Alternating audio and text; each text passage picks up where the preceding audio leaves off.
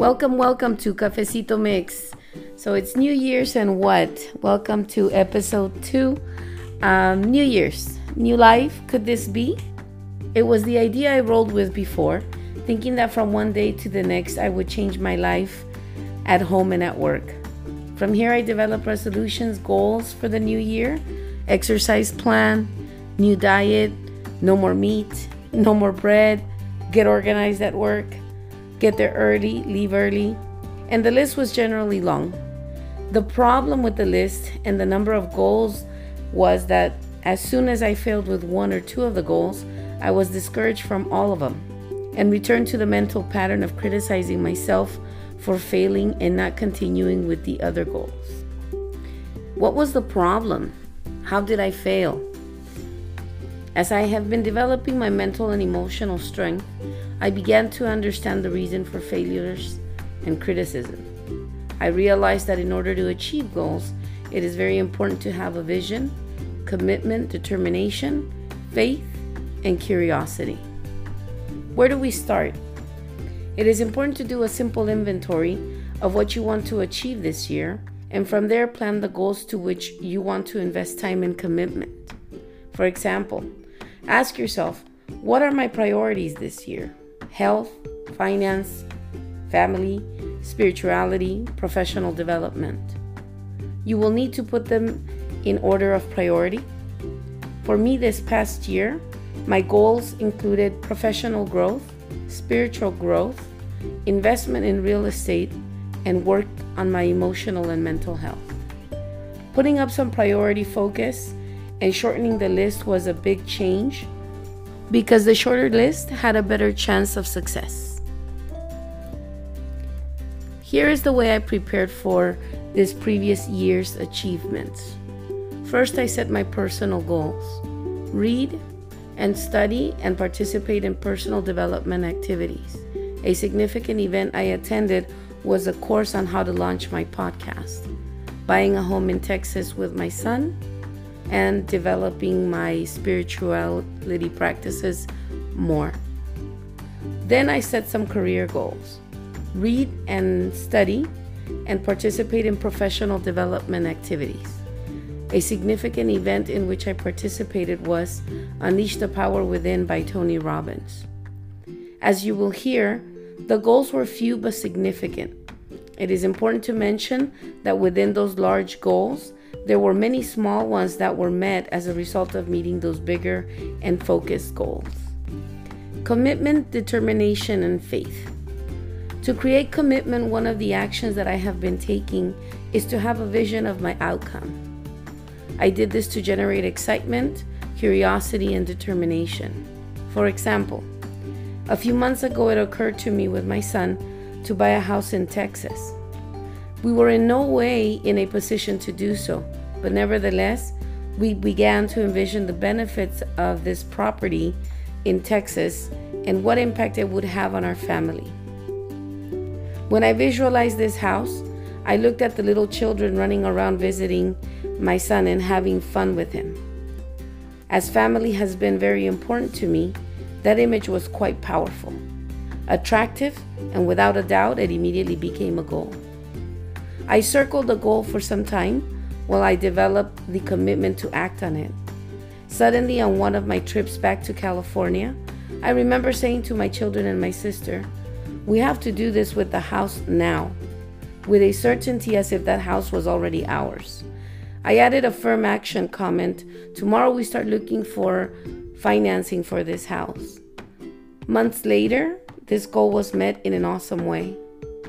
The most beautiful thing about that vision with which I committed myself is what happened to us on many occasions since we bought the house. There were children running around the house, laughing and playing with my son, and bringing joy and a lot of love to that house. Curiosity. You have to be curious and lose your fear of what will be. If we do not seek the new, the different, we remain stagnant without forward movement. These internal questions were the motivators for me. What will happen when the goal is met? The beauty of my vision said I would accomplish the purchase and bring the joy I envisioned, and nothing would stand in the way. Will I achieve the joy and the investment that I imagine? Certainty and commitment dictated that yes, this came from a powerful vision. How do you do this type of business in Texas? A different state with different rules. Curiosity gave me the engine to find out and figure it out. Can I do this? The vision gave me a firm yes, because there was a clear and healthy end result in my vision. What's stopping me? As I envisioned the end result, nothing, because I saw myself in that home.